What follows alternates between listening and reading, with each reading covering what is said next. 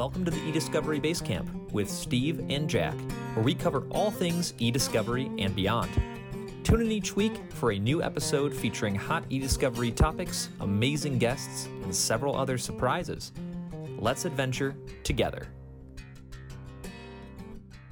Well, hey, welcome everybody to another session of eDiscovery Basecamp. I'm Steve, and I'm here with Jack. We're from C-TEQ in Minneapolis, Minnesota. That is correct. The great state of Minnesota. Hope you had a chance to listen to our podcast last week. It was kind of a special one for us, and I hope it is special for you as well. Today, we are going to cover a different topic, and this is I'll give the tee up here a little bit. This is a tool that C-TEQ has been using for about 5 years. We were introduced to this technique of planning and project management or project execution by the United States Air Force. I was at a conference in Phoenix in 2016 when I saw a couple of retired Air Force majors who had been fighter pilots give a presentation which was just absolutely impressive. They were there in their flight suits, aviators. They had awesome video of some of their training exercises. So what these two Air Force majors explained was a model for success. And it starts at the beginning of a mission, and it ends when you evaluate how you did. You can imagine being in the Air Force, the Army, the Marines, Navy, whatever. There's a lot of pressure for action in the moment. So what the Air Force created was something called the Afterburner Model. And here's how it goes. It's a very simple, memorable model. It starts with planning. It continues on with a review of the plan. So you may have, for instance, 2 or 3 people working on the plan, and then the entire committee, all the stakeholders involved in reviewing the plan to ensure the plan is solid, that it has a good possibility of success. Execution is the third step. And the idea around execution is to not inhibit yourself at that point with a lot of planning, replanning, rethinking, questioning, doubting, wondering, how are we going to do this? What do we do? Imagine yourself being an Air Force fighter pilot and needing to make snap decisions in the moment. Those things don't happen without good planning. Mm-hmm. Usually bad things happen if you don't plan in those situations. After the execution is done, there's a debrief. And the debrief is pretty interesting. It's everybody in the room. They call it a nameless and rankless environment where they all sit at the same table. They take their stars and stripes off, if you will, and they have a discussion about what they did well and what they could do better, what they could do differently the next time. And it's a learning opportunity for them in that debriefing process. It's kind of like, being in a board meeting. Somebody takes notes, you record it, you disseminate it. Everybody who leaves that room has to leave the room acknowledging at least one thing that they could improve on and making a verbal commitment to working on that one thing. It could be more than one thing, but that's the basic idea. And the structure of the plan goes around in a circle, and the circle ends in the center of the circle. So if you imagine planning being on the north quadrant, the review being east, the execution being south, the debrief being west. And if you do all those things well and you follow that model, what happens in the middle is that you win and you have success. We have been using this model for the last 5 years, since 2016. It was I was instantly impressed and attracted to it. Made a ton of sense. I liked the simplicity of it. And when I introduced it to our group after coming back from that conference in Phoenix, I had instant recognition and enthusiasm from everyone. It took a little while to activate, to do it right, to do it well, but we have been using it consistently, really on every major project, every minor project. Mm-hmm. There are a few things that we don't, making a sandwich for lunch, we don't activate the Afterburner model. I don't know. I don't know. I mean, I've seen you make a sandwich before, and it's pretty intense. Well, okay, so maybe that was a bad example. But anyway, you could certainly use it in all kinds of situations. You could use it at home with your kids. Mm-hmm. It's very instructive. It's easy to follow, mm-hmm. and you will find that 99% of the people you work with, live with, know, they'll instantly find the value in the model. They'll embrace it, and they'll want to use it. They'll want to teach their friends and family about it. Yeah, it's great. And so to recap, it's basically 5 steps: the plan, brief, execute, debrief, and then win. I like to think of it as 4 steps, and right. The winning is the result. It's the result. It's the side effect of following the model. Sure. In the right way. Right. So Jack, you've been here for a number of years. I think you were around at the time that we discovered the Afterburner model and were introduced to it. What has your experience been with the model over the years? I've always really enjoyed it from just a training standpoint right off the bat, is that it's easy to teach because it's linear, but it outlines these important milestones in an important planning process. It's really easy to teach it to new employees as they come in, and it's also really easy to keep it, in the back of your mind as you're working through projects, and when things get busy, it always kind of lingers there and stays there. And we have a couple of diagrams up on the wall in the office around just as a reminder of that process. But I think that every single time that we are able to, I just know in our debrief sessions, when we're able to outline the different steps that we take in that process and look at the highlights there, not only do we see really what we did well, but we also see spots that, oh man, we could totally do that better next time. It makes it a lot easier just to see, man, oh my gosh, we could have totally knocked that back by an hour. We could have totally done XYZ because of this or that. But I think the biggest thing for me is that it keeps you in a growth mindset. All through every project is the whole idea that you're looking to continuously improve and to grow. And there are times where I'm sitting there midstream looking at certain things happening in a workflow and thinking, oh man, that could be better next time. And it's a personal accountability thing. It's not a standing there and picking apart every single thing. It's, oh, I need to remember that for next time. Yeah, I'm glad you brought that up, because the idea of having a mindset that wants to continuously improve is one of our core values, right? Yeah. And it absolutely propels growth. It makes growth pretty active. Mm-hmm. It's not necessarily a slow paint drying or watching paint dry kind of process. No. So the fact that it's a simple model and that the cause and effect relationship between those components of the model is usually pretty obvious, pretty quick to identify. So, what do you think is the most important aspect of the model?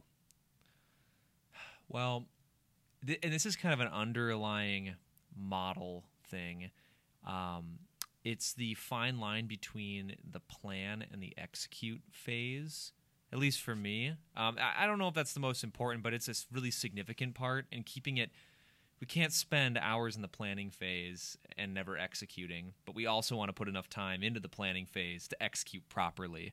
So it really gets us thinking about how can we define a process and stick to it so that we know what that right amount is. And if we see down the line that wasn't enough or it was too much, we're in that growth mindset, so we're thinking about it and we're adjusting for that always. And it's just always kind of improving itself every single cycle. So I think that's my favorite part, is that kind of every cycle that we run of this process, it gets a little bit better. It improves in some way, shape, or form.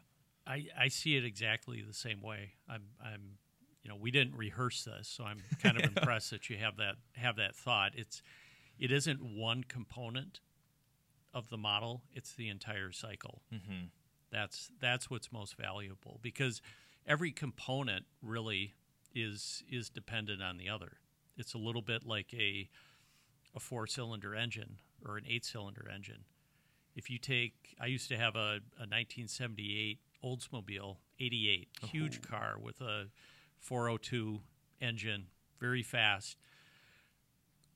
Not a sexy or beautiful or sporty car, but it had a big motor and it really could get up and go. But if you took, I also had bad valves in that car. I didn't have the money to repair the valves, so I always drove around with a box of spare spark plugs, because I'd get there were 2 cylinders that would fail the plugs. Oil would leak in and foul the plug, and I'd just replace them. But if I were down 1 cylinder in that big 402 engine, I could really feel it. Yeah. I bet I lost 50 horsepower, 70 horsepower. It was very noticeable. It was a big, heavy car, so it would chug along. It would cough and hiccup, and I'd find an opportunity, stop, let the engine cool down, replace the plug, and I'd be back in action. If I were down 2 cylinders, the car was really in trouble. I might not be able to get up a hill, as an example. Right.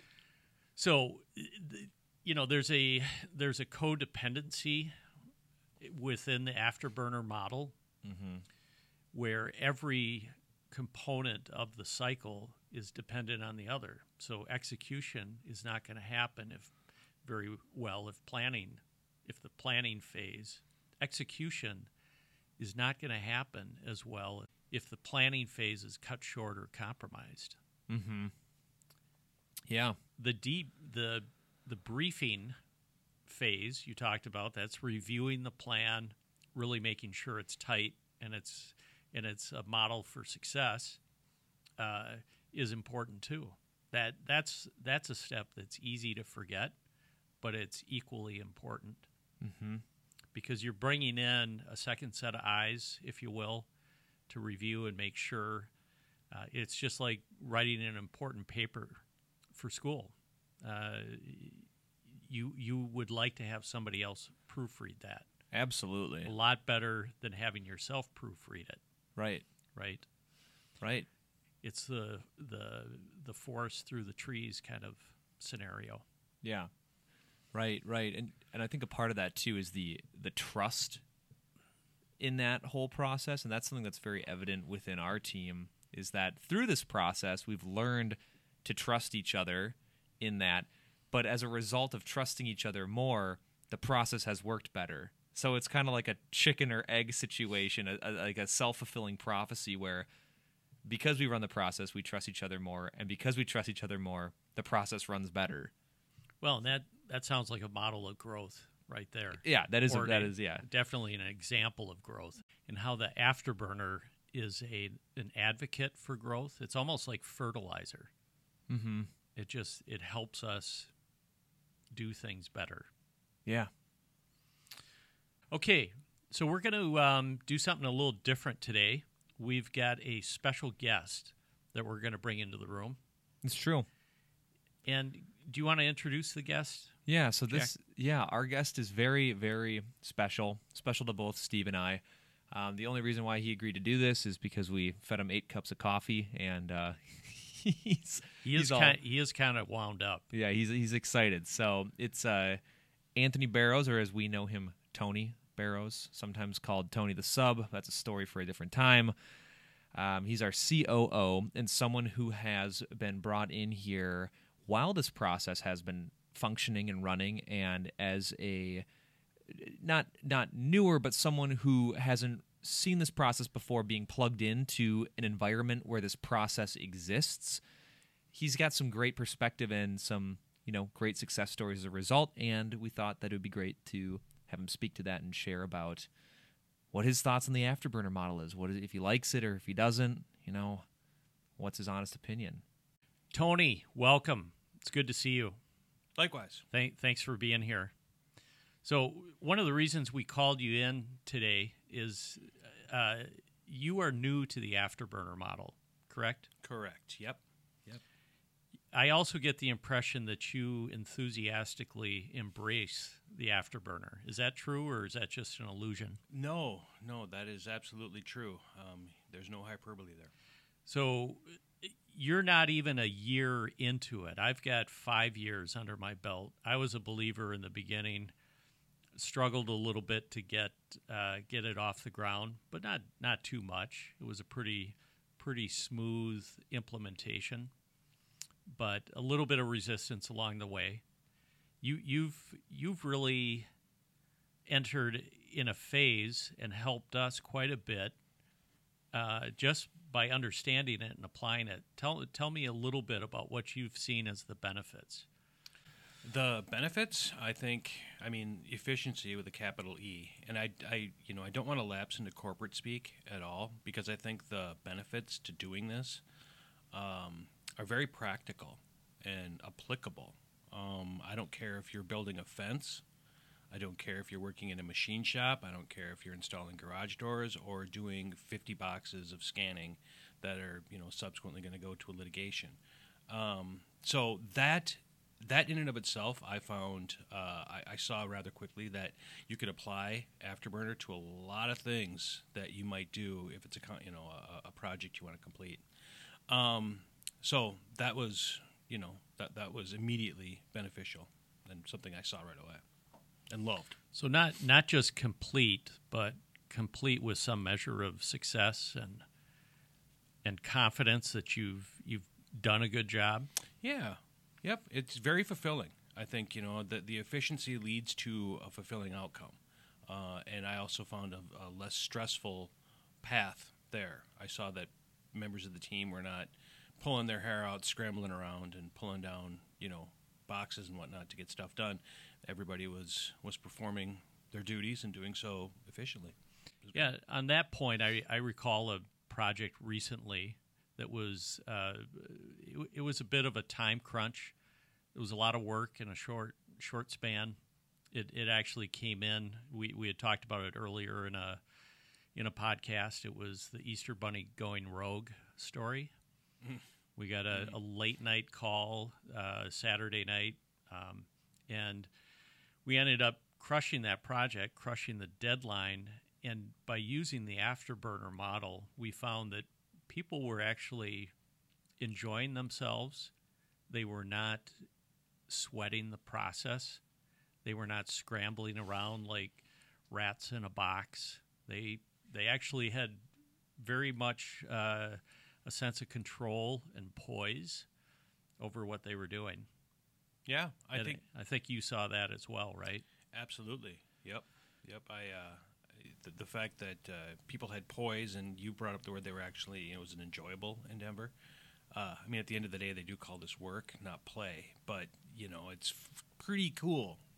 I think when you can actually engage in something that's productive and, is good for the company, but also is really not that difficult. And gosh darn it, actually kind of fun, which is antithetical to a lot of people maybe, but when they think of work. Yeah, so you wouldn't describe that scenario as just being a fluke. No, I didn't say repeatable, did I? That's You didn't. So I was leading you towards that thought. Yeah, I mean it's that the guy who started, and I don't want to get a copyright strike, but it's the place where you can get a hamburger and it looks like an M. Sort of the underpinnings. The main tenet was the fact that he set up something that was absolutely consistent, but then repeatable. And Could be duplicated all over the world. Don't care where you are, China or California. Right. So, right. Yep. Well, I know that Jack and I were talking about the 4 stages of the Afterburner model, and I know that you're a big fan of the debriefing session. And when I've worked in past jobs, we used to call that portion of or that style of meeting as a post-mortem. Is that something you're familiar with, Tony? Well, I mean, in the context of law school, I am, and I loathed them. What's the connotation of post-mortem versus debrief? Yeah, I mean, again, you don't need an English degree to figure that one out. I mean, it's, death versus, it's death versus something that's constructive. Right, right. Yeah, you actually bring people into the room feeling excited and enthusiastic about learning versus afraid that they might have to be called out or take accountability for something. Yeah, the post-mortem, that's brutal. You're right, though. I mean, it is sort of something that people lapse into, let's break this thing down in a post-mortem. Gross. Yeah. Well, more people should figure out that words do matter, and that one, I think, is correctable. Yep. So let's get away from the etymology of all this and focus in on what is it about a debrief session that makes all of this pull together? Well, it gives you a brief opportunity to talk about what went well. So we all get to, turn and pat each other on the back briefly. So that feels good. And it is brief. We don't spend a lot of time there. Because absolutely not. Do we learn from commenting on what we did well? Well, self-aggrandizing is always fun. I mean, it feels good, but it's not really something that's, long-lasting. It's not going to lead itself to longevity. So, I mean, we get a chance to congratulate, and that's awesome. But then at the end of, shortly on the heels of that, we start to talk about, what could we do differently? What could we do differently? What during the process could you just change? And that then folds itself and dovetails into, okay, where was my part in this whole thing, and where am I accountable for some shortcomings that occurred during the overall process? So, that final piece is integral. It is, not only leads to positive change and an opportunity to grow and improve. I've seen in my brief time that it allows team members to look at somebody else and go, wow, that dude's really putting himself out there, I mean, he's putting it on the line. And not just in a way that's going to, poor me, I'm falling on my sword. No, this is for the common good, and it does lend itself, if you keep doing this, it does lend itself to the process being even more improved so that the next time you do it, it's better and better and better. So, all that being said, at the end of the day, holding all of this up, though, is absolute buy-in from people. So, it's, if everybody's invested and involved and 100% in, it didn't take me long to see that this is something that, this is a big deal and a true key for success. Well, that's awesome. I know that we've had a couple of projects recently that have gone really, really well. And I've also noticed that you've been a guy that has been adamant and very much on top of making sure the debrief session happens, even though we had a project that seemingly looked perfect. But what was surprising about those debrief sessions to you that perhaps you can share with us? Well, you're right. I'm a bit of a zealot about doing it. I figure if the checkboxes are there, let's just tick them off. I mean, there are people who do a lot more dangerous things than I do that adhere to this stuff, religiously. So it's like, well, okay, let's just give it a go, and really apply ourselves. So yeah, I am a bit of a zealot about let's just, debrief. In fact, we're due on one after I get off the microphone here and we finish recording because, we just finished a project. So, but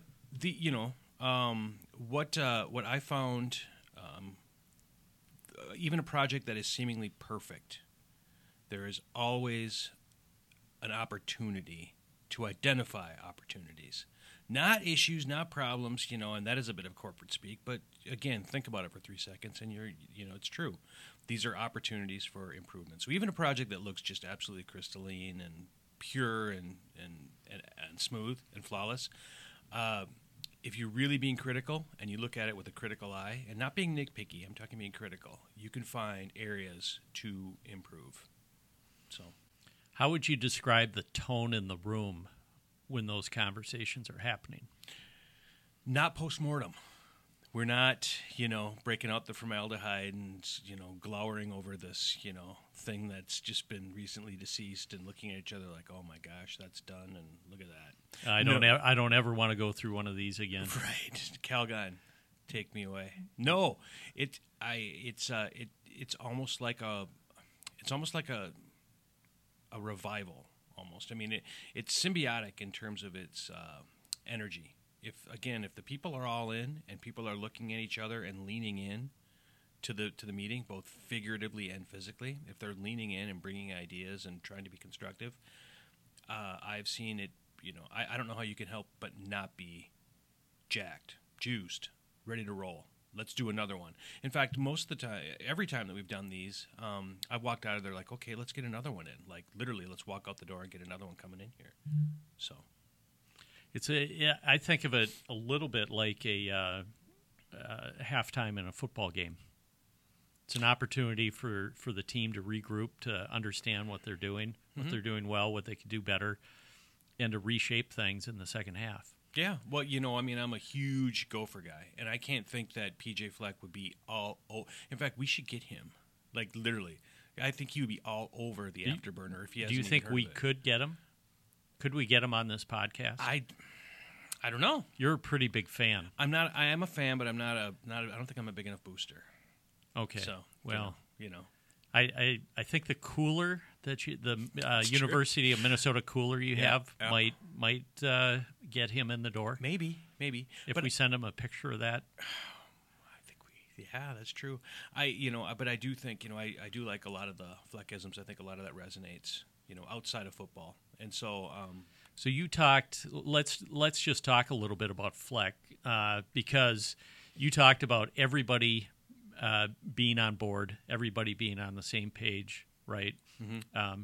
It's easy to do with the Afterburner model, but it's absolutely essential. Mm-hmm. What's the term that PJ uses to describe that dynamic? Yeah, I mean it's play all 4 quarters, and then the row the boat. Row the boat. Yeah. Oh, absolutely. Yeah. It helps when everybody's engaged. Yeah. And you just got to keep rolling. Yep, you do. Well, hey, Tony, we're going to wrap it up right now. Really appreciate you being here today and taking the time to join us. Your thoughts were entertaining and very insightful. Love the reference to the U of M. Hadn't planned on that, but I think it's perfect. And this has been a great discussion. So hope you will come back and join us again in the future. And that is it for now. I'm Steve Hartwig with Tony Barrows and Jack Hartwig in the background here from eDiscovery Basecamp. Thanks for joining us. And with our closing thought, we want to make sure that you remember to let the people around you know that they matter. Thanks a lot, and see you next time. Thanks for tuning into this week's episode of the eDiscovery Basecamp. If you have any questions, comments, or want us to cover a certain topic, email us at info@teamctech.com. We'll see you next week.